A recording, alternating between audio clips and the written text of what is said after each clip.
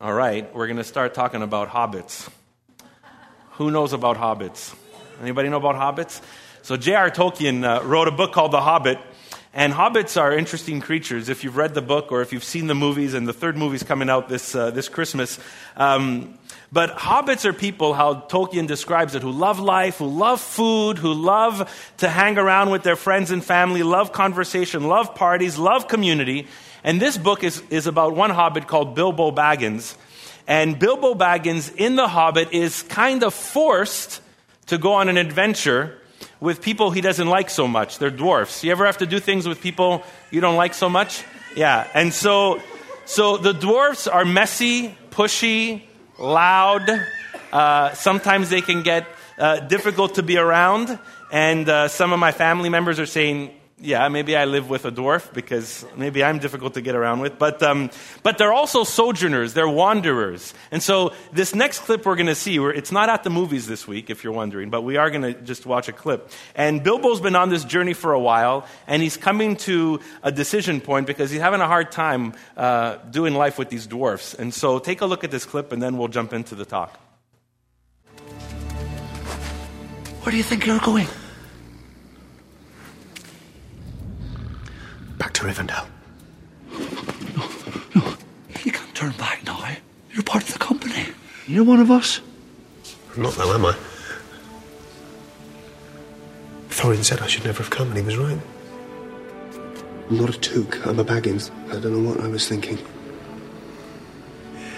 Should never have run out my door. You're homesick. I understand. No, you don't. You don't understand. None of you do. You're dwarves. You're used to this life, to living on the road, never settling in one place, not belonging anywhere. Oh, I'm sorry. I didn't...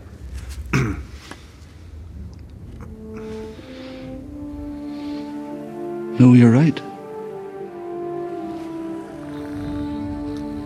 We don't belong anywhere. I love that scene because both of them are feeling lost. Bilbo, the Hobbit's feeling lost because he's homesick and he's so far from home. And the dwarf is feeling lost because he doesn't have a home. Neither of them feels fully in place. And I'm not sure if Tolkien, when he wrote this, was trying to give us insight into our culture or insight into the human experience or our own society. But it's hard not to connect the Hobbit and the dwarf to what it means to be part of something, to what it means to be home, what it means to have a sense of belonging, a sense of place. When you think about humanity, each and every one of us long for something like that. We long to have a sense of belonging. It's a picture of what it means to be a person. And unfortunately, in our culture, in humanity, in this state, it sometimes seems like we're constantly lost. Like we're constantly looking, not finding what we're looking for. The last few weeks, we've been talking in this series called You Are Here, and we learned from this ancient letter to Jewish exiles in the 600 BC, and we learned that even the Jews were set into a place where they didn't feel like they were at home, and God had told them, build your houses there, build a home there, get rooted there. And we started to discover that part of, I think, the human experience is we're looking socially and spiritually at the same time what it means to have a sense of belonging. Now, we made a strong emphasis over the last few weeks on what that means socially. In a sense, contribute to the common good of the city. Build roots here. Build a life here equally while you are also being rooted in Jesus. Be rooted in the city. But today what I want to do is I want to connect what we've been learning for the last few weeks to our mission as a church. And our mission as a church is really simple. And we say it over and over again throughout the year. It's simply this: connecting people to a growing relationship with Christ and each other. Part of me wants to add connecting people to Christ, each other, and their city. We don't have to add words for that, but part of me wants to say that because it feels like that's part of what we should be doing and already are doing in some degree. But think about this. Is seeking the good of the city part of this mission? Does this mission contribute to the good of the city? Do they work with each other socially and spiritually? Jesus didn't separate the two. And his commandment in the Gospels that's referenced in the Old Testament is love God and love your neighbor. Grow spiritually, grow socially. The cross, we just celebrated the cross today. It's vertical, it's reconciling a relationship with us and God, but it pours out horizontally, which reconciles people to one another when they embrace it. Jesus didn't separate the two. I love this quote from one guy, Ray Backey. He says this: God's kingdom agenda seeks two things: the personal salvation of persons and the social transformation of places. Spiritual and social. However, for Jesus, there was a starting point. He came here. He moved into our neighborhood. And Jesus said, without any problems, he said, I have come to seek and save that which is lost. That's what he said. For Jesus, at that time, it was first Israel, then the world. Both Israel and the world were lost. And God established initially with Israel a nation to be a light to the nations, but then he sent his son Jesus to fulfill that vocation as Israel didn't fulfill it. And it seems like even in the story of Scripture, humanity, even those who know God, seem to be constantly looking for a sense of belonging, a sense of home, a sense of rootedness, but also spiritually rooted in something. And it's funny that today, with all the progress in the world that we've had in the modern world, people are still wandering. People are still searching. People are still looking for a home, I think, socially and spiritually. Last night I was at a party and I met these two guys, and it was incredible. Smart guys, articulate guys. One had all these theories about life and spirituality and religion. One guy was a little less into the intricacies of it, but our conversation was so wide and varied. But I left frustrated and excited. I left frustrated because it was so hard to just even think of answering all of their questions. And I left excited because there was such a search in their hearts. There was such a burning search in their hearts to find truth, to find meaning, to find, in a sense, a home spiritually. And it's funny, in our growing age, have you guys heard of atheist churches popping up? There's atheists who they're trying to build churches. And they don't want the religious stuff, but they want a church.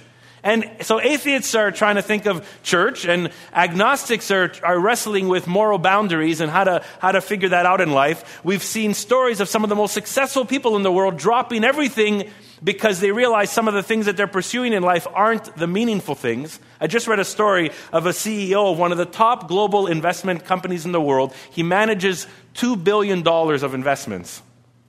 And he quit his job because one day his daughter handed him a letter and listed 22 events that he missed in her life.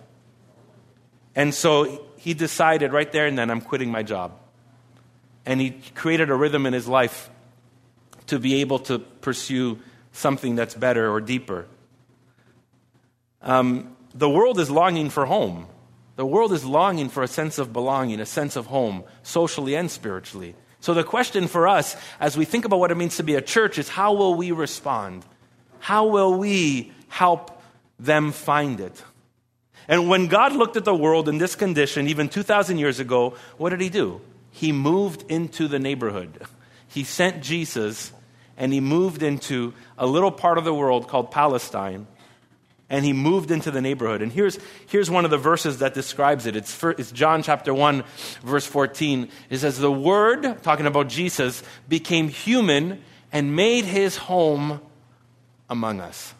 The Word became human and made his home among us. Think about that word for a second. That word home, the original word for that is a word that symbolizes something even in the Old Testament called tabernacle, where it was God's dwelling place with humanity. And so what John the writer is saying there is God started to dwell with humanity locally on the ground. He made his dwelling among us, among humanity. And it's funny because when God wanted to announce the kingdom of heaven to the world, he sent his son to a relatively small part of the world, and Jesus never left that part of the world. Jesus was local.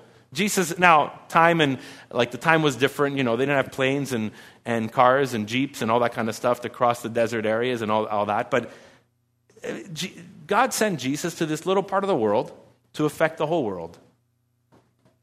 I mean, the gospel held the power to reconcile all people to God, to break down the barriers of hostility in our world, and God sent Jesus to this little outpost where Jesus never really left. He came to save the world, but he never left Palestine. And think about, was the impact any less? Like his feet never went out of that boundary. But his message got out. In fact, the gospel of the kingdom went viral, and Facebook didn't even exist back then. I mean, he didn't need that. What Jesus did was he poured into people, and he brought the message of the kingdom so real and alive in that context, and he poured into other disciples that he built up, and it started to spread from there. Jesus had this global mission, but he acted locally. Ever hear that phrase? Think globally, act locally. Jesus was the king of that. He never went to any other part of the world. But for 3 years of a specific ministry, he acted locally. He loved people and healed people, and he enacted God's kingdom for people as he healed them and demonstrated God's power. And he educated people about the kingdom. He spoke about the kingdom. He invited people to consider what it meant. And think about this. Jesus was in exile too. Just like the Jews were in the 6th century BC, Jesus was in exile, his origins from heaven, but he made his dwelling home. He lived and worked, and he went to weddings and parties when he lived a life here. And when he finally started his ministry, he gathered a few local people and poured into them, and they started to follow him and became his disciples. Think about just how Jesus did that and what that means for us. Here's a passage in the early church that gives us a little bit of an idea of what that looks like. We've looked at this before as a church, but listen to it again. It's 1 Peter chapter 2, verse 4 and 5, and then verse 9 and on.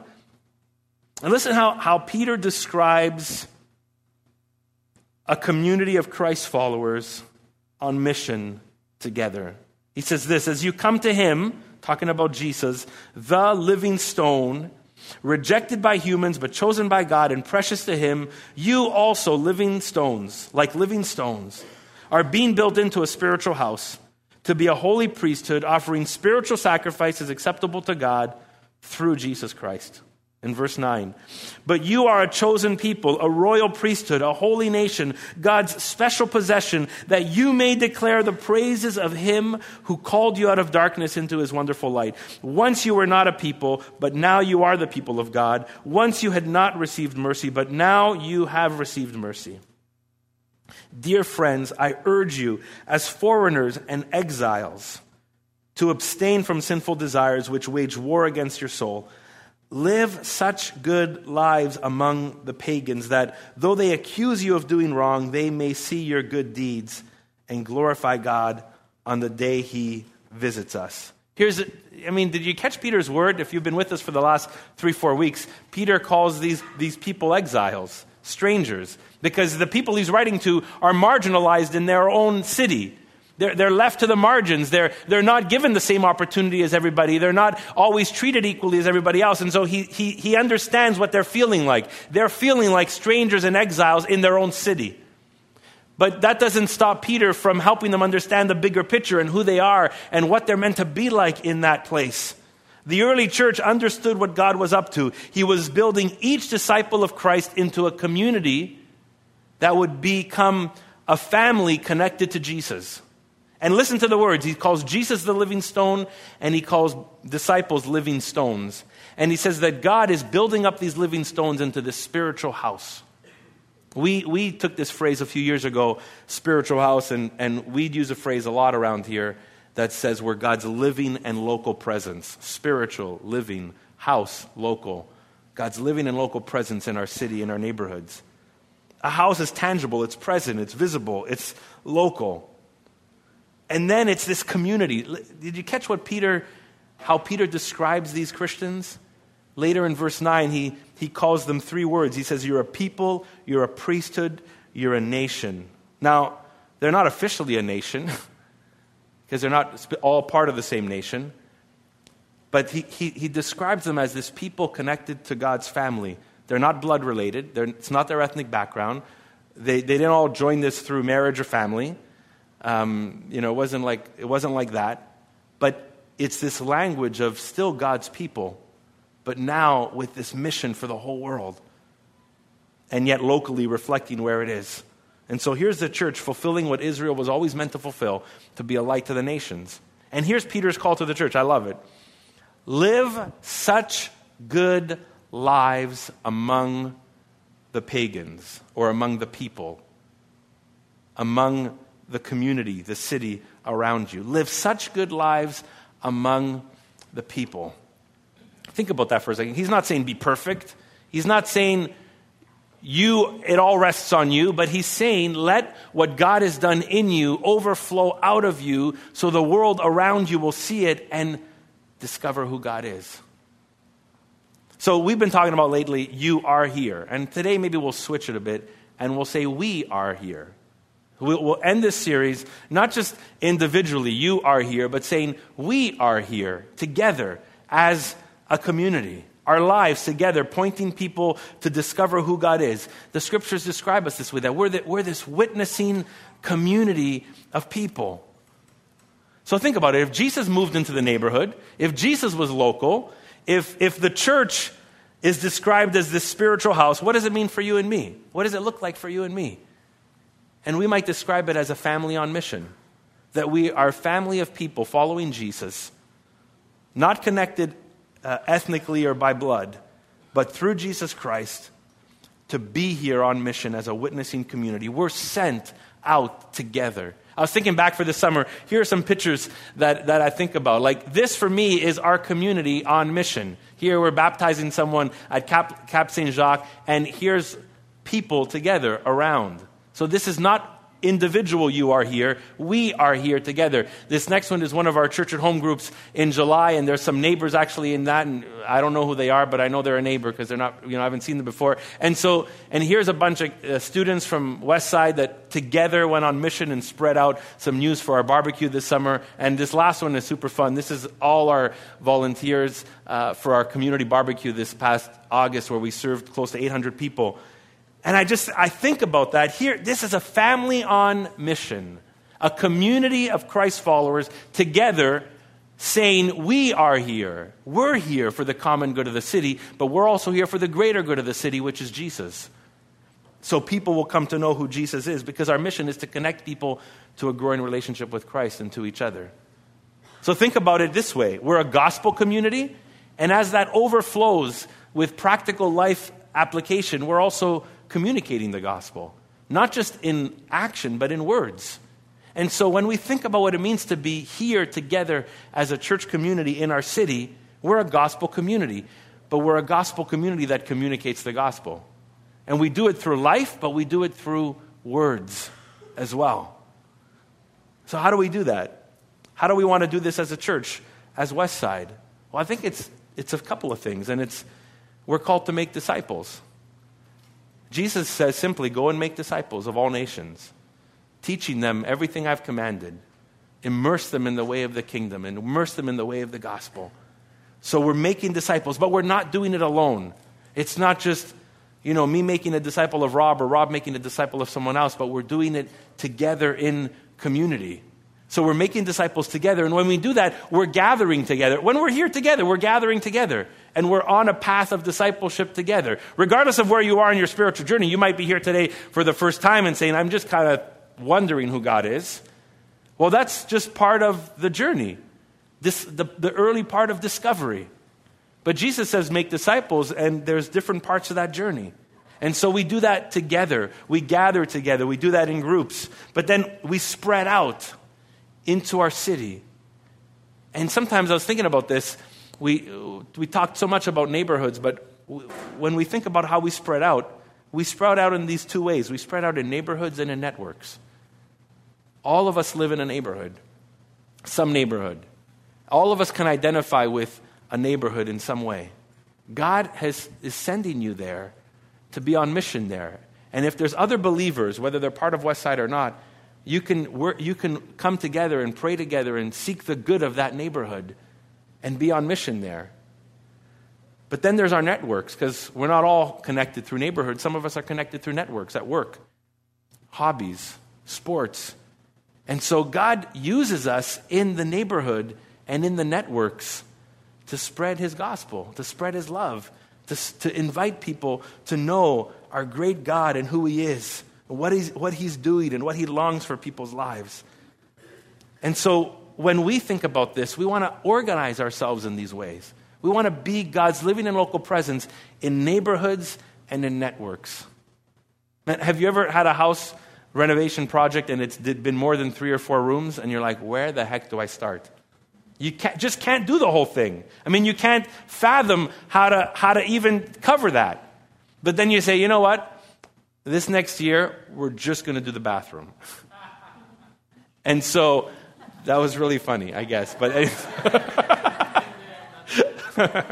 and so what does that? That means that we can't. It's difficult to just kind of do everything at once. God loves the whole city. He loves the whole province. He loves our whole nation. But He's placed us in neighborhoods. And so here we are thinking about our neighborhood, our network. And if that's all we do, and God uses us there, and we grow there, and we live on mission there, God will take care of how that spreads. Jesus never stepped foot out of Palestine, but millions of people follow Him today all over the world. And He never stepped foot out of Palestine. He lived locally. So what does that mean for us?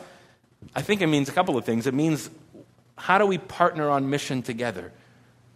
So when we invite people to serve, we invite people to get involved, we invite people to contribute, what we're saying is, let's join together on mission. You know, today's our 11th anniversary, and it just reminds me God is still calling us in greater and greater ways to impact the city. But we could and then we've seen some new leaders step in place, and because we realized we cannot go further if we don't go broader.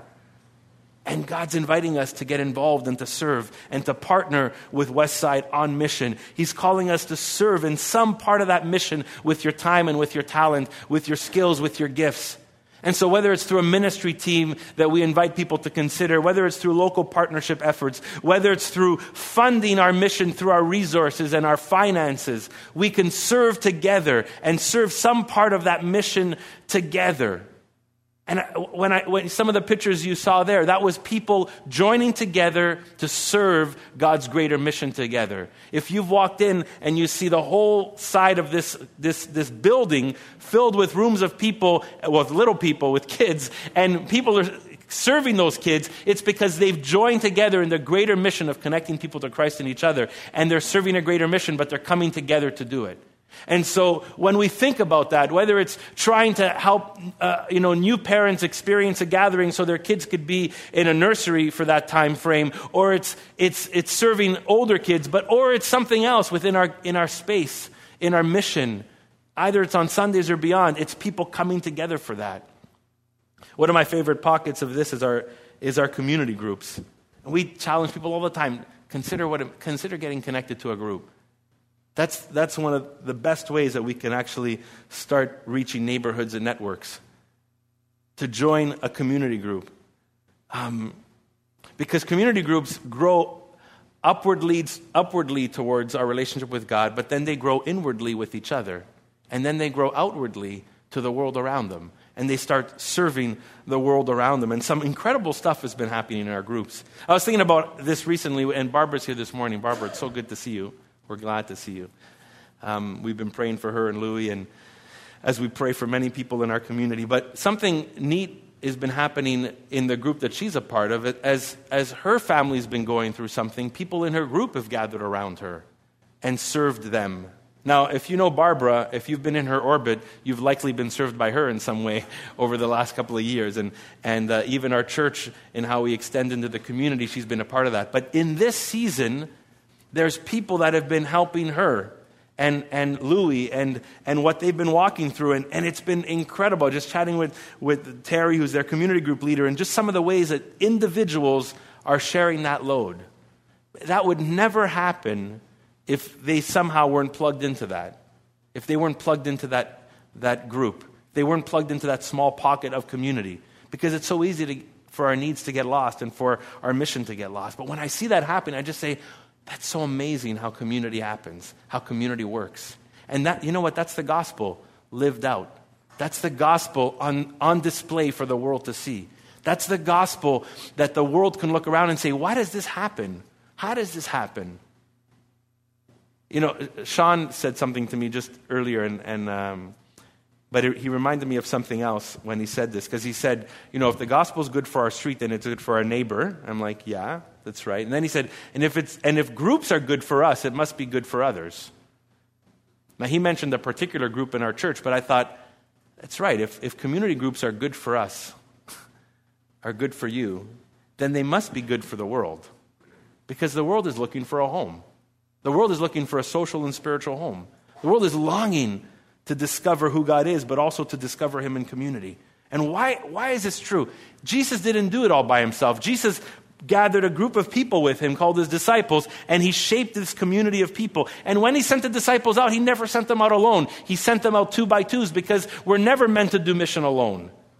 And why is this so vital for us to consider partnering in mission together, serving different ways within that mission, fueling that mission with our resources, connecting in little pockets of community throughout our city? Why is it so vital?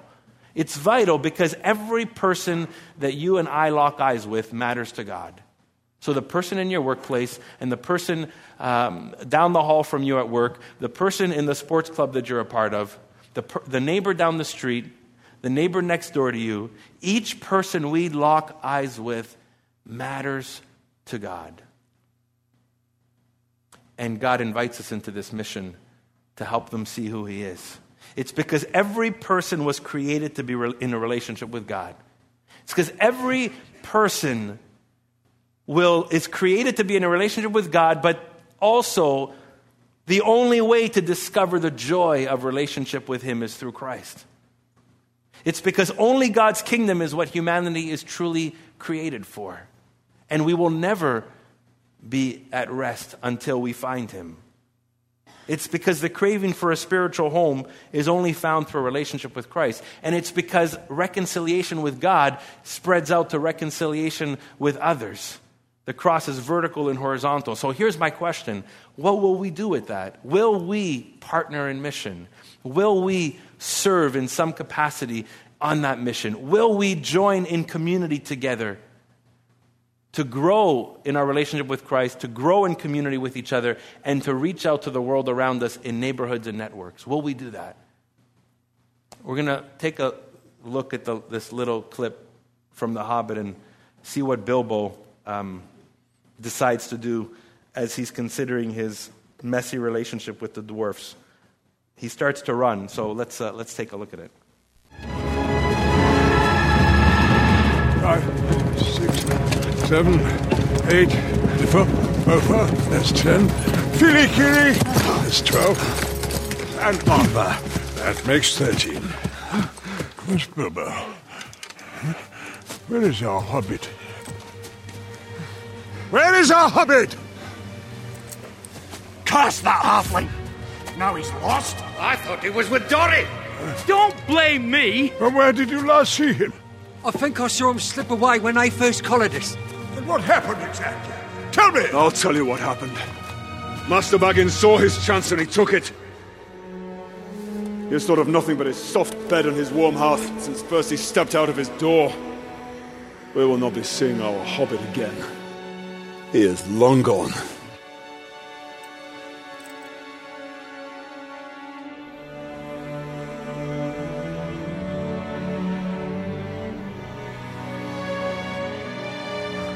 No, he isn't.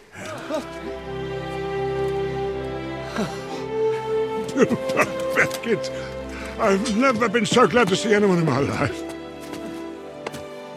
Bilbo, we've given you up. How on earth did you get past the goblins? Oh, indeed.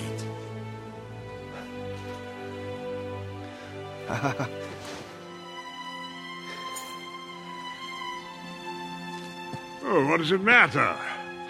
He's back. It matters. I want to know. Why did you come back? Look, I know you doubt me. I know you always have.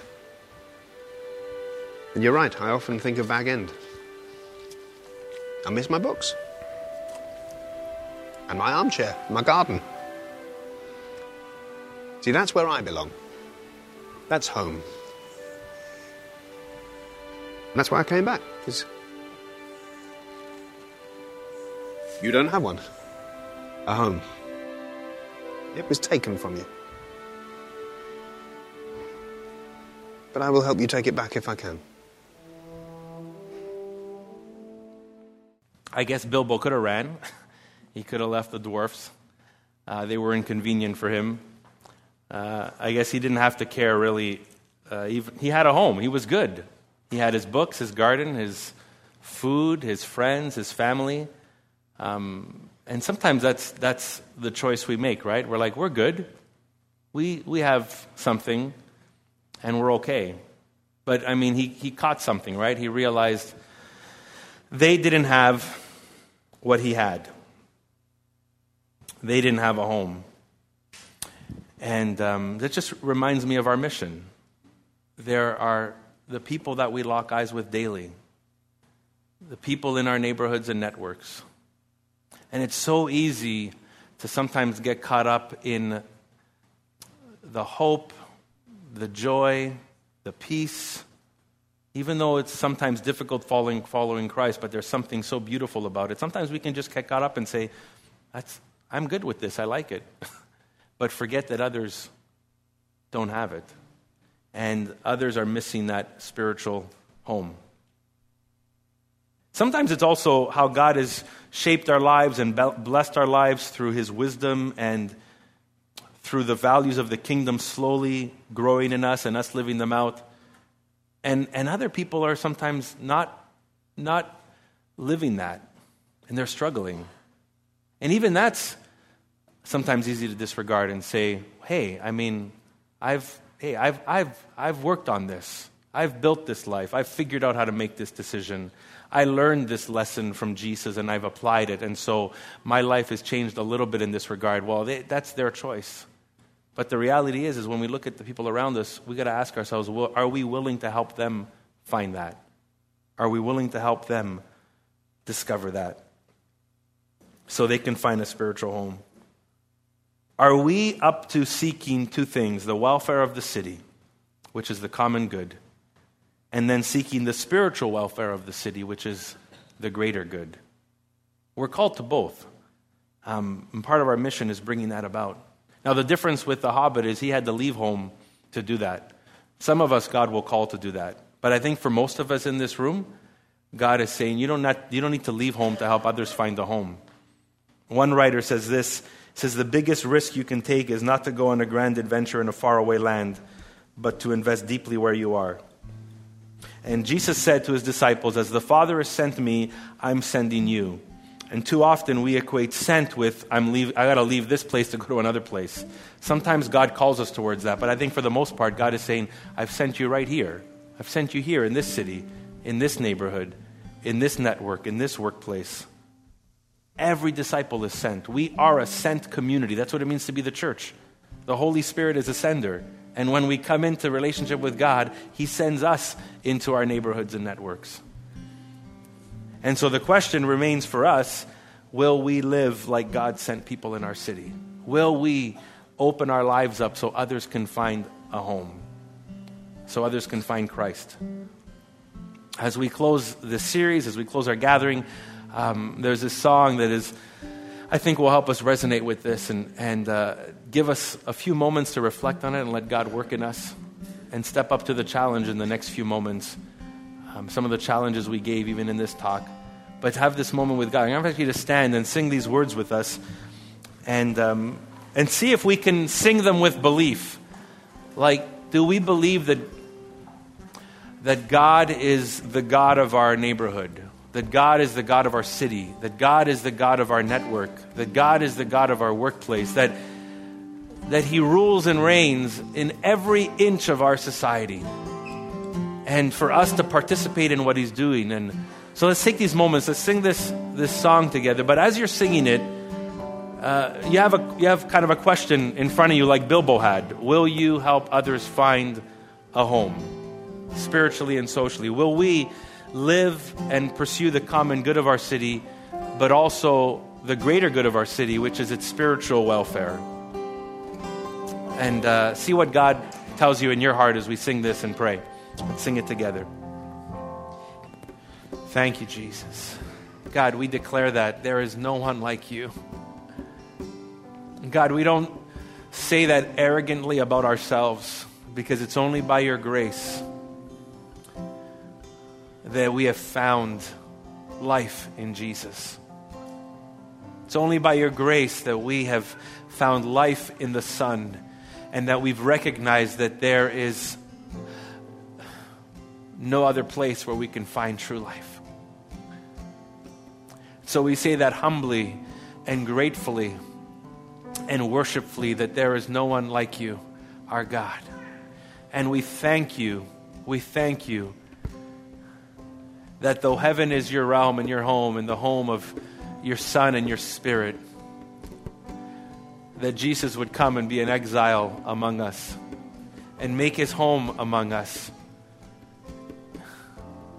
with such a huge vision for this world, and yet was able to daily act locally, sometimes in the mundane, ordinary things, and sometimes in the spectacular power of your kingdom.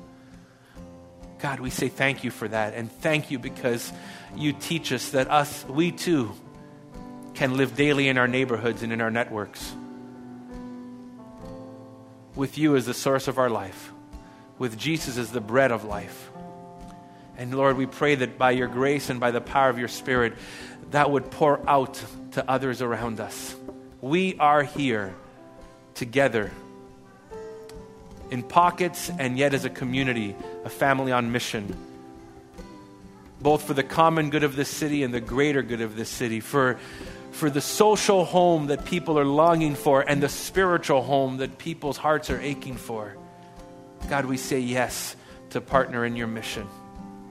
Use us, Lord. Use us, Lord, as we declare you the God of this city. In Jesus' name we pray. Amen.